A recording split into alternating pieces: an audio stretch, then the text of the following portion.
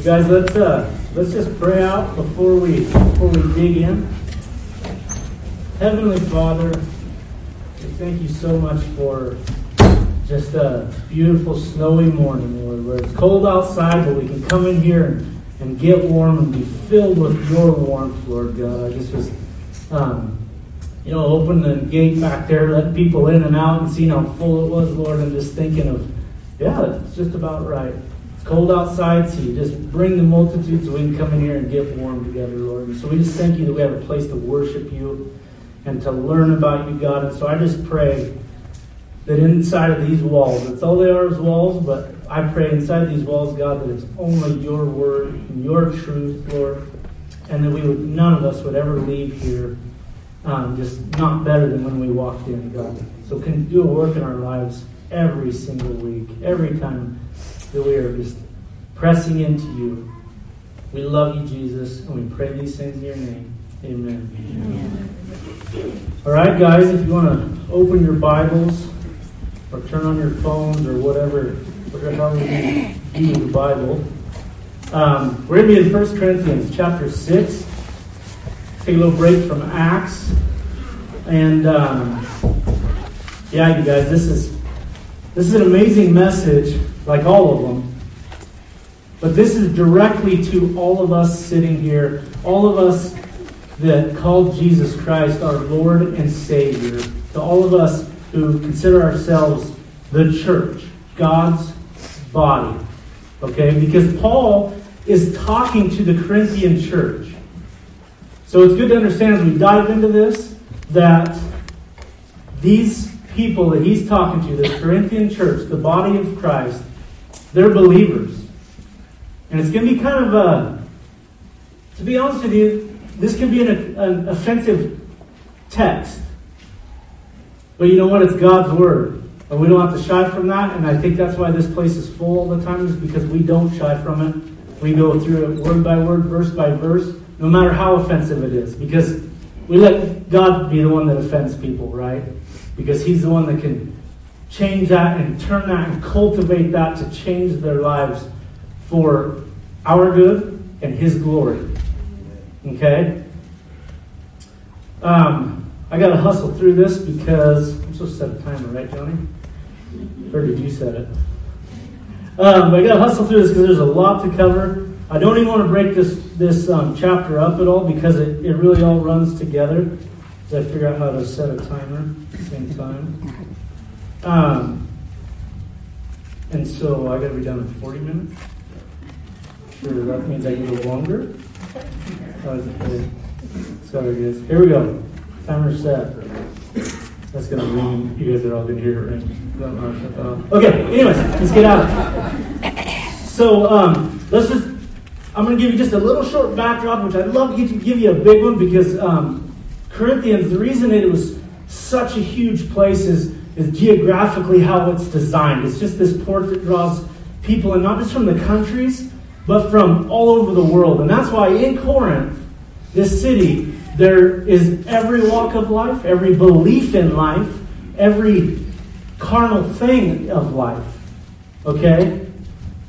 And so, as we understand that and we think about that, sometimes we often think like, and you hear it a lot even, people say, today's church is all wrong. We got to get it back to the original church. You guys, this is the original New Testament church, this town of Corinth, okay? And the truth is, when someone says that, we would say, oh, do you mean like the original church was in Corinth? That's how we should be? Because, yes, these are believers, and yes, they love the Lord, the church of Corinthian. But the problem is the historians say that back then, you guys, think about how messed up the world is now. We're all seeing it. We're all like, what is going on? It's getting worse. It's out of control. It's a snowball effect that it's just worse and worse and worse. Historians say that the city of Corinth then was way worse than it is today. Today doesn't hold a candle to that. The life of the way people were living there. Put that in perspective. How bad that is. Okay, so we would say like, so the town of Corinth, that's how we should get the church back to? You guys, as through chapter 1 and 2 of 1 Corinthians, Paul is talking to us believers, the church body, then and today, and he was talking to them about disunity, right? We had problems where people were saying, I'm of Paul, and I'm of Apollos, I'm of Cephas, and instead of saying, like, I'm for Jesus, and these are just other people that Jesus has used to help bring us up and understand who Jesus is. They were trying to follow these guys and worship these guys, okay? And it caused disunity because they were fighting about it. We go into chapters 3 and 4, and it starts, Paul's talking to him about immaturity. Okay, in the beginning of chapter 3, he says something to him along the lines of, you guys are babes in Christ. I should be able to talk to you at this point and give you guys some meat instead of milk, but you're still children, and I can't, and I'm very disappointed in that, and that goes through chapters 3 and 4, and then we get into 5 and 6 is what we're in today, and it's about impurity. So those are the three things up to this point in the 1 Corinthians is disunity, immaturity, and then impurity. You guys, as we go through this, remember, what we're about to go through, not one of us sitting here is above this stuff. Even as saved Christians outside of Christ. Okay? Not keeping Christ focused in the center of your life, charging towards Jesus. Okay, so let's get into it. Paul is wound up, y'all. I mean, he's fired up. You can tell right out of the gate here in verse 1 where he says, Dare any of you, having a matter against another, go to law before the unrighteous and not before the saints? Those are very strong words. Dare any of you. That's how he starts that out in this part of the letter. He had heard through the grapevine that there was a lot of struggles throughout the church, right? But one of them, and he starts out where you wouldn't have thought it was really that big of a deal, but it's legality stuff, suing people, suing your brother or sister in Christ. Yes, legality stuff is a big deal. I'm not belittling that, but you think like, man, is it really like something we got to learn about? But the funny thing is, you guys, this is something that's huge for us. We all need to understand as Christians, because a lot of times we get it wrong when we talk about different levels of sin. We think there is. Okay, so keep that in the back of your mind as we go into this. And so he's all wound up and he's fired up and he's like, what are you guys doing? You're suing each other. Somebody must have been mad and there was some kind of a business deal between brothers in Christ in the church, and it blew up and these people take it to the law outside of the church. The literal term and understanding of when it says you go to law before unrighteous, the unrighteous. Unrighteous means the justice system outside of Christ that is literally not just before God. They're not saved, is what he's talking about. These are not saved people that are in the court system outside of it. And so something to understand in the context here is that this in Corinth, it was a huge deal to be called to jury duty. Now think about it now. Is it our duty? But man, do we love being called to jury duty? No. Courtney got called this week. But she's such a great citizen. She's happy to go. This guy, on the other hand, I have to say out loud in front of everybody, I don't know if this gets me in trouble legally. I guess if it does, I deserve it. But my boss a long time ago wrote a letter because I kept getting them, and it was I was a one-man band at the time on the ranch, and my boss wrote me this beautiful letter of how I couldn't go. I don't have time to. My season is from January to January. I have no help, blah, blah, blah, and I haven't had a single letter since. I know. So you guys, this whole thing is about the guy you're staring at. This whole thing today. Anyways, so the context is that, man, they loved it. They loved the court system. There'd be times where there would be on the jury, there'd be 40-some people. There's historical records that even at times there was 1,000 people on the jury. They loved it. They were all about it. It was in the center of the city. People would come and watch, and it was always a big deal. And it was just because people got to see other people's laundry being aired out, right? And then they could go and gossip about it. So you can imagine in this very just like pagan community where those Christians that got everything upside down, those Christians, when they got to see them guys come and squabble in court, oh, they really liked it then, right? Because us Christians were all a bunch of hypocrites to the world.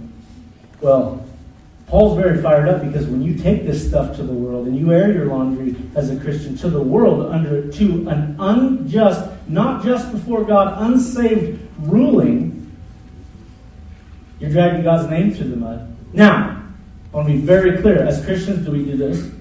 Nope, I'm a perfect Christian. You ever hear me swear or anything? No. That's pretty hard for God to use your testimony when we try to put on some suit of Christians. You know what the Bible says about that is whitewashed tombs. Empty on the inside, but God looking like it on the outside.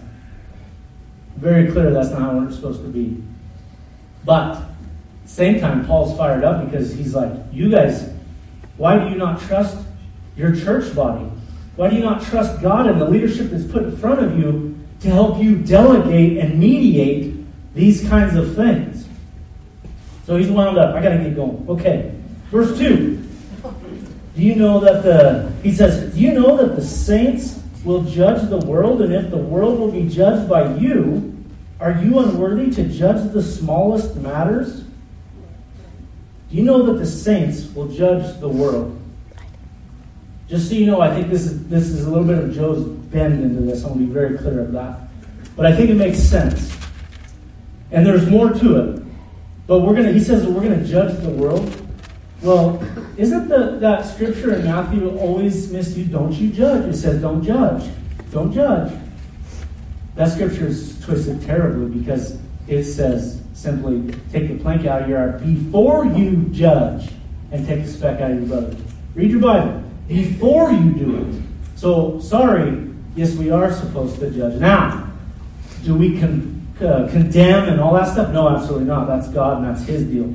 But where we judge the world is where, yes, we all need Jesus, but where I can say, oh man, this guy needs Jesus. I'm going to go talk to him about Jesus. He's in a bad spot. He's tried everything he can to get out of the junk that he's in, and nothing's worked. He just hasn't tried Jesus. Right? So we are to judge the world in that. That's kind of Joe's spin on that, but I do believe it's biblical when he's talking about it. But it is more than just judging the world. Okay? Verse 3 goes on to say, do you know... I'm sorry, let me back up for a second even. Okay, so in verse 2, where he says, do you know that the saints will judge the world? Here's the question. Do you guys know who the saints are? I'm gonna tell you who the saints are. One right here, he just said it was. The elite, ninja, jiving, Bible thumping, kung fuing Christian. There's only a couple in this room. He's one. Wade's one. John's not. Anyway. No, you guys. That's not what Scripture says. Scripture says each and every one of us that want to surrender our lives to Christ and bow the knee like we just sang about, bow the knee to God, which means like everything I thought and I was so smart in all these ways of life, I can bend and understand that, man, I was just wrong and I need to be reborn. Okay? Those are saints. That's what the Bible says the saints are. Each and every one of us that do that. And we will judge the world. This is mind-blowing. This is crazy and radical. And if you guys don't think so, like I think so, deal with it with Jesus. Okay, verse 3. Do you know that we shall judge angels? We're going to judge angels. Well, wait a minute. They're already up in heaven. They're already these angelic beings. They are definitely angelic beings. They're already above us, right? Paul says right here, and we also see... Oh, don't hold me to it. I think it's like Revelation 19 or something. And then it actually talks about it in the Old Testament through the New Testament of how when Jesus comes back, you guys, He is coming back. And He's coming back with the saints to deal with Satan and all of his angelic beings. Okay? So what does this mean? You know what I take it as? Is that we get to judge the saints is what we're talking about. So when I get to heaven, I can go find my guardian angel and walk up to him and be like, you remember that old rattlesnake, counterfeit paint horse that used to buck me off every single, well, I mean, tried to buck me off, okay. Remember when that one time he did get me? And I was all by myself out in the middle of nowhere, and I laid on the back of my head, and I was knocked out for a while? Remember that? Oh yeah, and remember how that was in a 2,500 acre pasture, and I had to go find him? Where were you there, guardian angel? No, you guys, that's not what this is talking about at all. We're going to have judgment, and nobody knows. Nobody knows.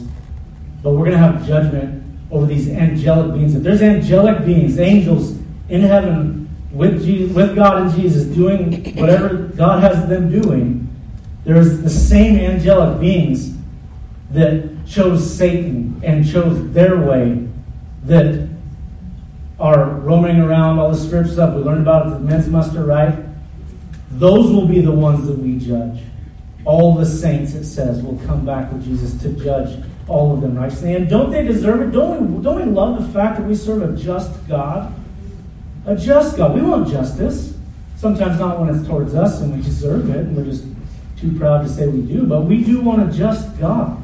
So these angelic beings, namely Lucifer, you guys, this is mind-blowing. We get to be a part, in some capacity, I don't know what, of judging Satan himself.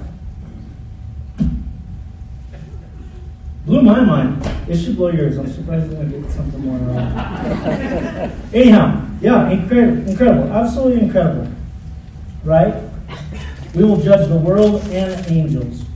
Let's go to verse 4. If then you have judgments concerning things pertaining to this life, do you appoint those who are least esteemed by the church to judge? You guys, again, is this that big of a deal that we go to court outside of the church body? Yes, it is. And here's another little angle that it would be very good for us to realize. These judges that he's talking about, I'm not saying all judges today aren't Christians, right? Get that out of your mind. We're talking about judges that are not Christians that have to judge through the lens of the world, not the lens of biblical lens, like your church body and your leadership has to judge, right? Through a biblical lens. Okay? These secular judges are the least to the church, to us. Not we don't care about their salvation, but the least as far as them having some kind of verdict, one way or another, in a problem in our lives. Here's the thing that popped into my head when I was studying this. Think about all the silly things. The McDonald's coffee, right? Whenever that was. Someone drank hot coffee, burnt themselves, sued McDonald's and won. I went to McDonald's for hot coffee, burnt myself, and I sued them and won. That's the kind of worldly judging, right? Here's the heavier one. What about the judges that choose to kill babies? Those are the worldly judges that we're talking about. And this is why Paul is so wound up about this, and we should be too, and why it is a big deal. What are we doing taking our matters to that kind of judgment that as Christians we cannot get on board with? So why would we get on board with it with our stuff between each other?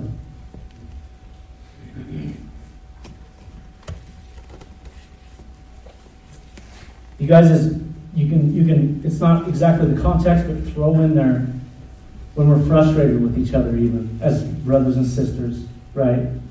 Like, just how does God call us to act? Hold your ground, be proud, prove a point? I don't believe so. Okay? Keep that in mind as we go through that. It's just a little side note. We don't exactly believe on what's a brother or sister, something's happening with it, just because we don't agree. Maybe we're right, maybe we're wrong, but maybe we just trust the Lord and yield in that after we go and talk to them about it. Right? Paul's not saying don't talk about it. He's saying definitely do, but where's our heart in that? Verse 5. Let's keep it rolling. I say this to your shame, Paul says. It's getting intense. I say this to your shame. Is it so that there is not a wise man among you, not even one, who will be able to judge between his brethren? He's like, Not, you guys, seriously, not one? You couldn't think of one person that was biblical enough to handle this little squabble that you have going on? And he calls it a little squabble when he calls it the smallest matters there in verse 2. Not one wise man. You guys, Paul wasn't against all worldly legal situations. Acts 22, verse 25 or something we just went through. What did Paul do?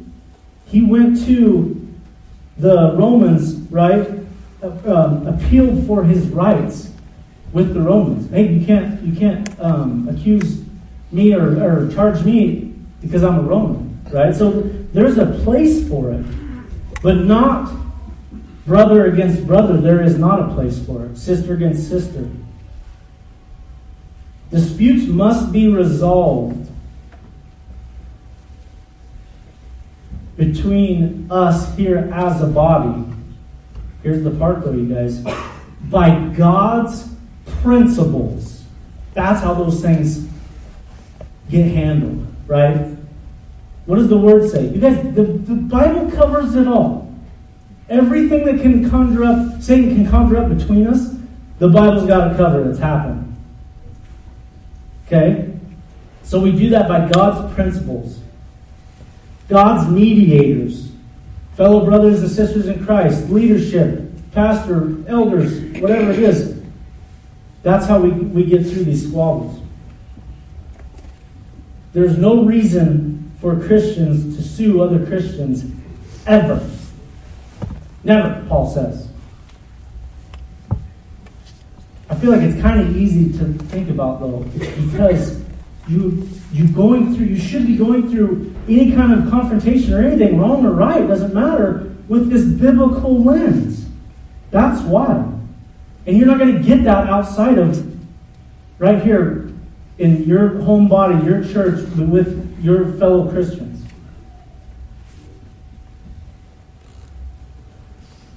You guys, we need to seek godly counsel and desire to be Christ-like in all of our thoughts and our actions. We are brothers and sisters in Christ. Yes. Everybody got an A+. Okay, so can Christians sue non-believers? You know, maybe you'd say, well, I won't sue brother or sister, but that guy that wrongs me over there, well, I'm taking his pick. I'm coming after everything. You guys, this is actually a controversial subject. Biblical, controversial subject, right? Some people would say one side of that argument is that you cannot, never, for the sake of your testimony, of Jesus' testimony, those things like being Christ-like, for the sake of that, you could never sue anybody outside a worldly person. Okay? Others would say, and you kind of have to agree with both, that Paul doesn't address that here, does he? It's a good argument. He doesn't say you can't.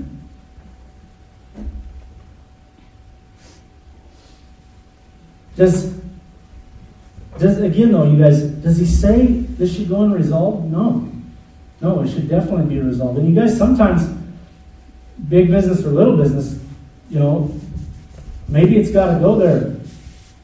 Just because that's the direction it's going, you're in a position you're going to lose everything. I don't even know. Maybe that's the direction it should go. But here's the point that we can say that the Bible does tell us is simply that, man, if there's any other way to resolve it, we should try that first.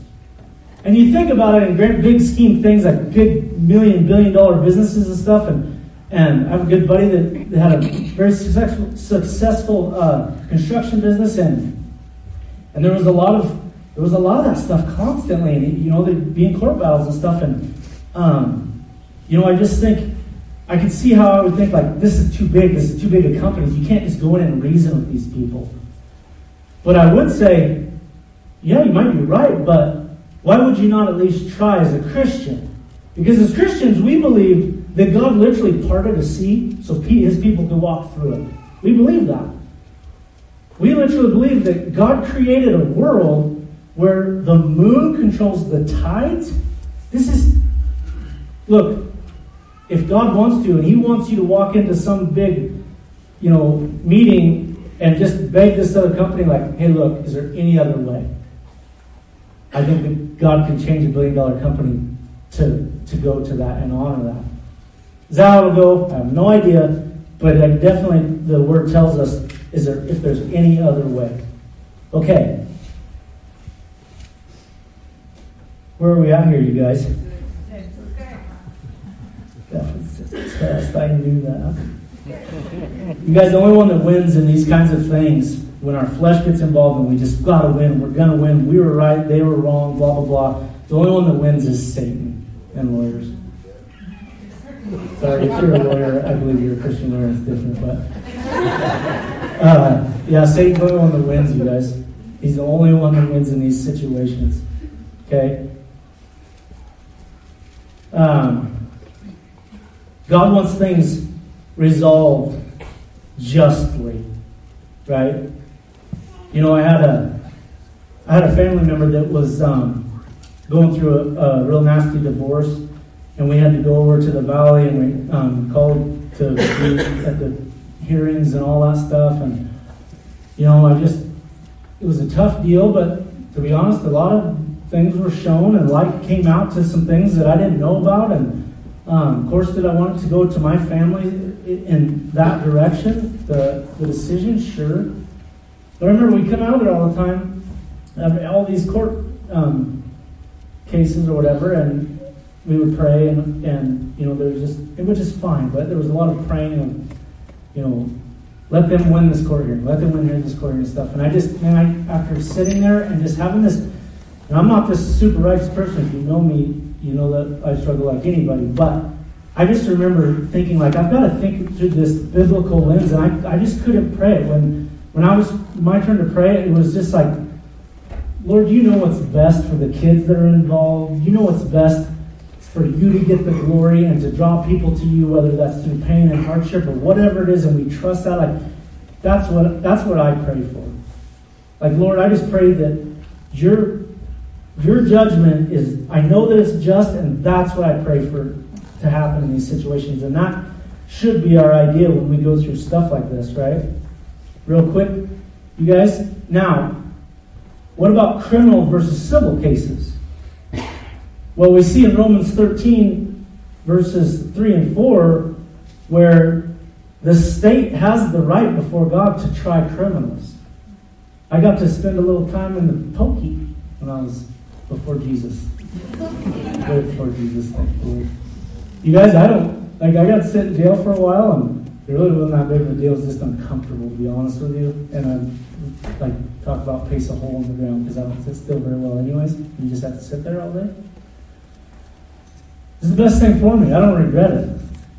It was good. That was a situation where the county, I did wrong. They had power from God. God gave them the authority to try me and put me in jail. God gives them that authority. There's a difference, criminal and civil law right there, okay? Christian versus non-Christian. Okay, now, let's talk about these two parties, right? I kind of probably got you guys out there now. Get back to where there's these two different people in the Corinthian church that were squabbling, and they went to the worldly justice system to get it figured out. And let's look at these two parties. Verse 7. It says, "Now therefore, it is already an utter failure for you that you go to law against one another. Why do you not rather accept wrong? Why do you not rather let yourselves be cheated?" This is addressing the heart of the person very clearly. You guys, they were, and aren't we, addicted to our own rights, especially as Americans. I'm American, I got rights. And we want to see that. That's how we think. We're addicted to our own rights. You guys, again, This is a story I heard as I was studying. Whenever it happened, I didn't hear it then. I just heard it this week as I was studying. But I guess there was a guy, and he had a neighbor, and he had some shrubs between them. And he wanted to mow them shrubs nice and straight, about 4 feet high. And he goes to his neighbor, and he's like, "Hey, I got a great idea. Let's take this here push lawnmower, and let's pick it up. And you stand on this, I'll stand on this side. We'll take the thing so that it just keeps running. And we'll just go right along the top of these shrubs, and we're going to mow them down nice and straight." And what happened? They lost their fingers. It was a terrible idea. And you know what they did?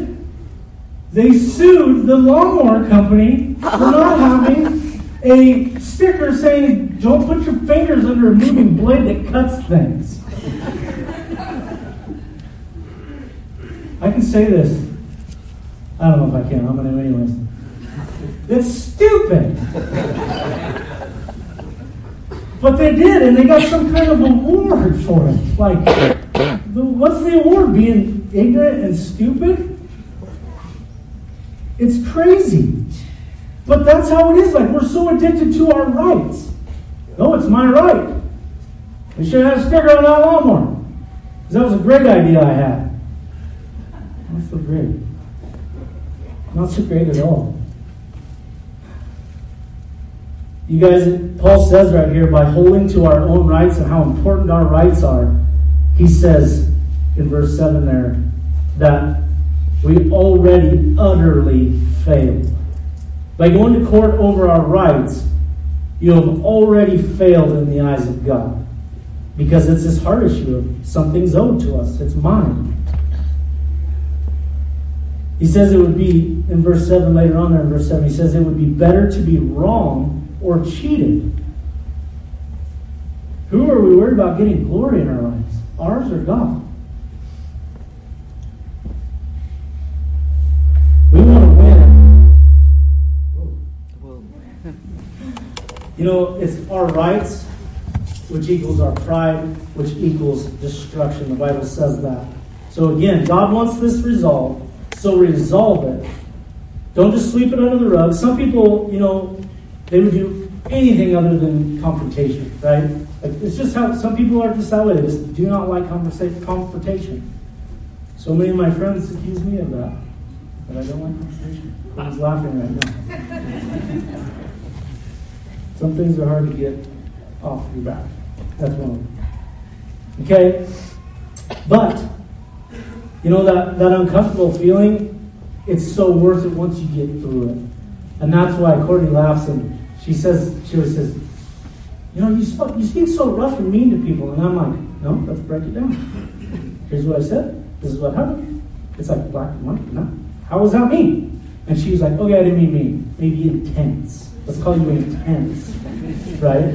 When you talk about it. But you guys, my point to that is what the Lord has shown me and the way He's designed me, you guys, is that, man, yeah, we don't like these confrontations, but man, just get through it because it's worth it. Because when you come out on the other side and you've done it through this biblical lens, it's either resolved and everybody feels better, and you can go, oh. Because before you're having all kinds of fights in your mind that never even happened, and you're going crazy, and you guys know what I'm talking about. I know you do. Courtney makes fun of me because I have all kinds of fights, but she catches me doing it out loud by myself. This is what happens when you live in post. Anyways, I'm sure God will use it. So, gosh dang, we're almost out of time. Okay.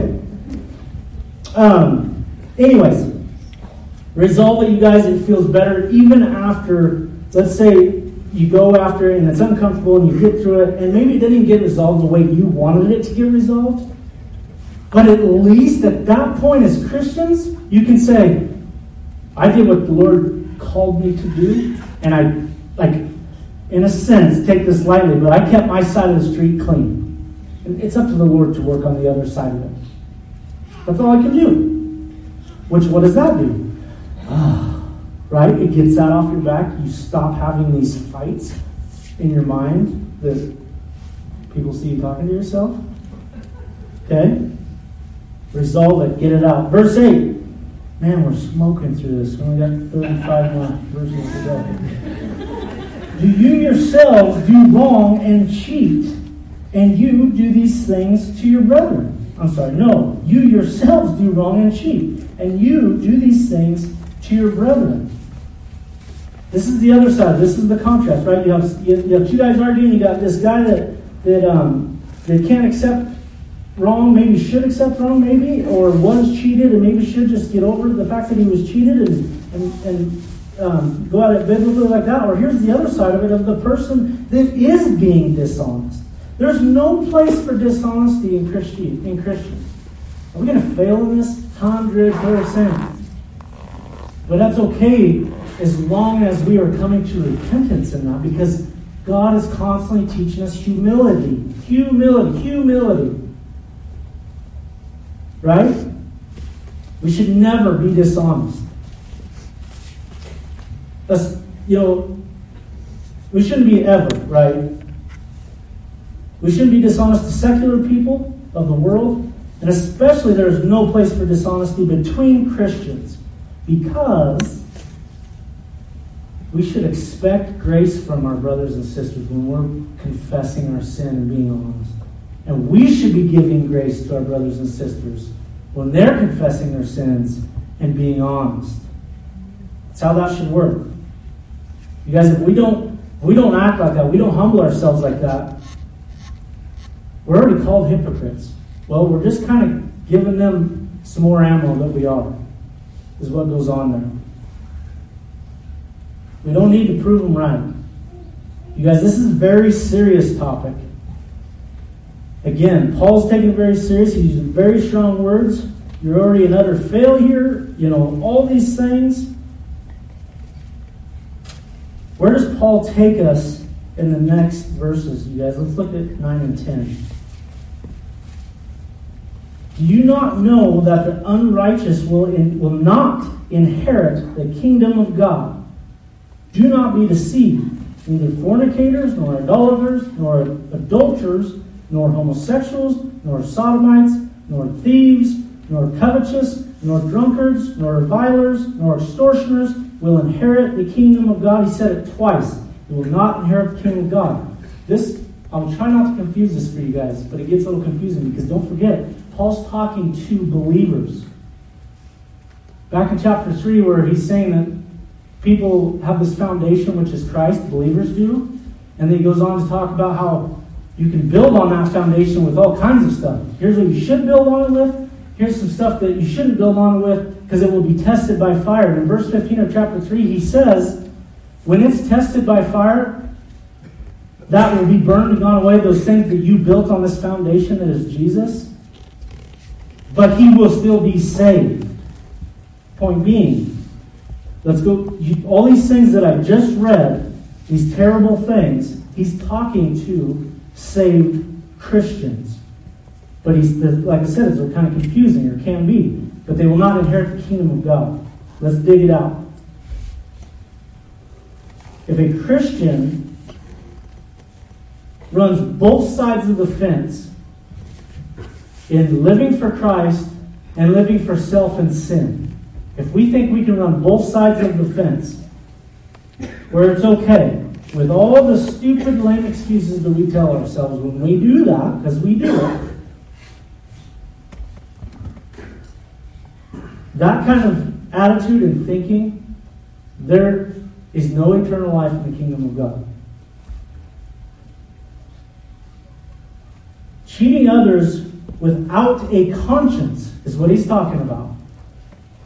Without a conscience. As a so-called you're a Christian, that's more of the person that put on the suit and is a whitewashed tomb on the inside. If there's no conscience in that, will not inherit the kingdom of God. He said it twice in those two verses.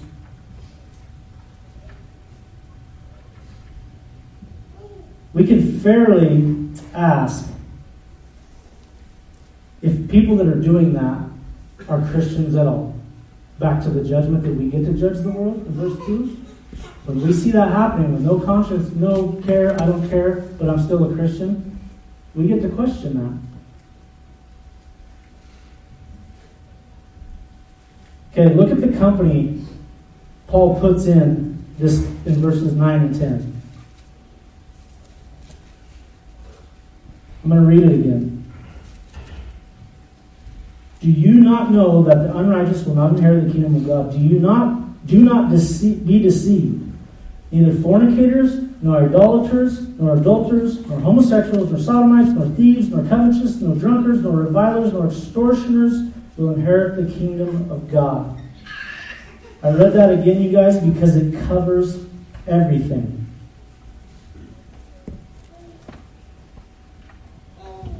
Anybody that lives their life characterized by those things won't inherit the kingdom of God. I don't care if you call yourself a Christian or a tree. By these sins. So now, committing these acts of sins, these acts, versus life characterized by or dominated by. You know, if we say, well, I'm good. I just do these things on occasion. You guys, if I put you to sleep, wake up for this, because we're not above it. I'm good. I just do some of those things that I just listed off twice. Paul listed off. If I just do some of those things occasionally, it's not that big of a deal. You guys, that's not a safe place to be at all. You're fooling yourself. He also said, don't be deceived. You've been born again, Christians, right? We believe that. We're a new person. We have new thinking. We have new direction we're going. We're trying to constantly burn that bridge so it doesn't, that crap. Sorry. That junk doesn't creep back up and get us again, because it's constantly coming for us. You guys know that stuff. I really am sorry I said that. This is why this is to me. You guys, Jesus has revealed the destruction of our sinful life. He's revealed it. The destruction, the aftermath. Think about it. Don't condemn yourself over it. You've been forgiven, but think about it. A lifestyle of sin begins with a single act of sin. A lifestyle of it does. That's how he's warning the church like this. He's warning us like this. That I just do it occasionally. Or maybe it's a stretch, but maybe it's even, I do those things, but I just don't give it a lot of attention. So it's okay. Sweep it under the rug. Man, I'm just out of time. Okay. So you guys, when we crack the door to the sin, the Corinthian world starts creeping in, because that's what was happening here. How rude. That's what happens here, you guys, right? The door gets cracked, and next it's infiltrating the church, us, who know better, who have been freed from this sin and the garbage that we hated so much. And that's why we're here today, trying our best to serve Jesus and let him do that work in us and change us.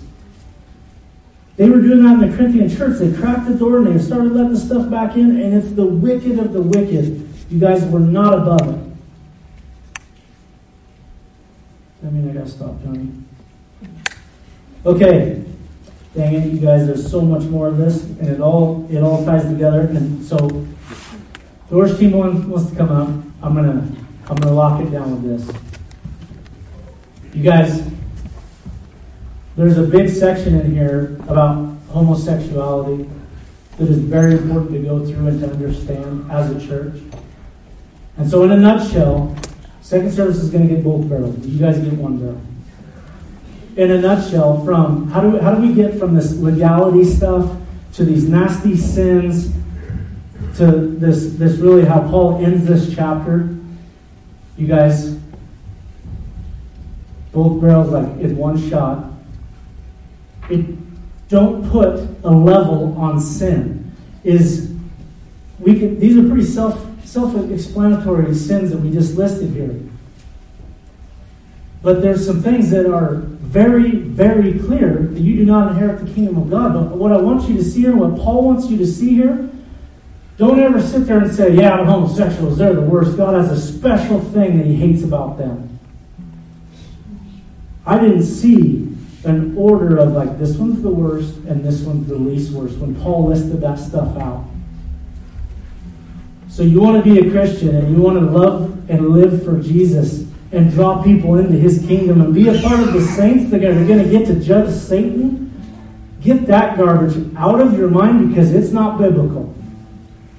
You won't find it in the Bible. And as Christians, this is law. So you want to say one thing's worse, this or that?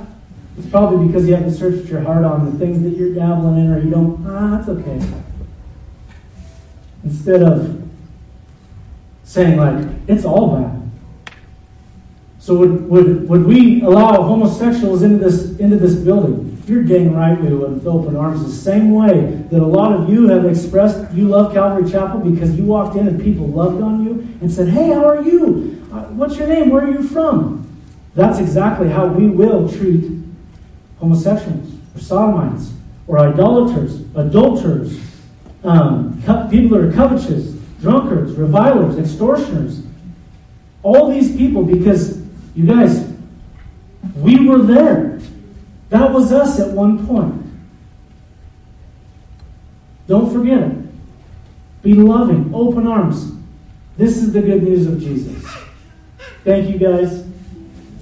I appreciate you listening to me babble on up here. God loves you. He is so here to help you. Do not leave this building today struggling with one of these things and not come to a brother or sister, find somebody and talk to them about it and hate it more than you hate the pride of it. You want to keep it a secret. How about that? Because good luck getting rid of it otherwise. You've probably tried a lot of the things and you still got it. Okay? So I pray you leave today changed, wanting Jesus, loving Jesus, and just knowing that it's him and only him. Let's pray. Father God, we love you for your words. We love the saints that you just were able to be so in touch and in tune with you that they could write down your words. You breathed your words through them so that we have them today. Thank you for the reality checks that we think today is so terrible. And the world's going south so bad. And it was doing the same thing in Corinth and in the church, God. So I just pray out for each and every one of us, Lord, that we would represent you well by fleeing from sin and temptation, whatever that is, fill in the blank, like Joseph did in the Old Testament. Flee, literally ran. God, give us the strength and the desire just to scream out, no, when Satan's trying to creep in, Lord, so that we can represent you well. We can be humbled to help people that are broken, like we were broken at some point. Thank you for our testimony so that we can help those people, God. You're an amazing God. You're a just God, and we're thankful for that. Continue to do a work in us and give us a desire to be just before you. For our good and your glory, Lord Jesus, do this work. In your name we pray. Amen. Yes, God, we bless you today. In Jesus' name, amen.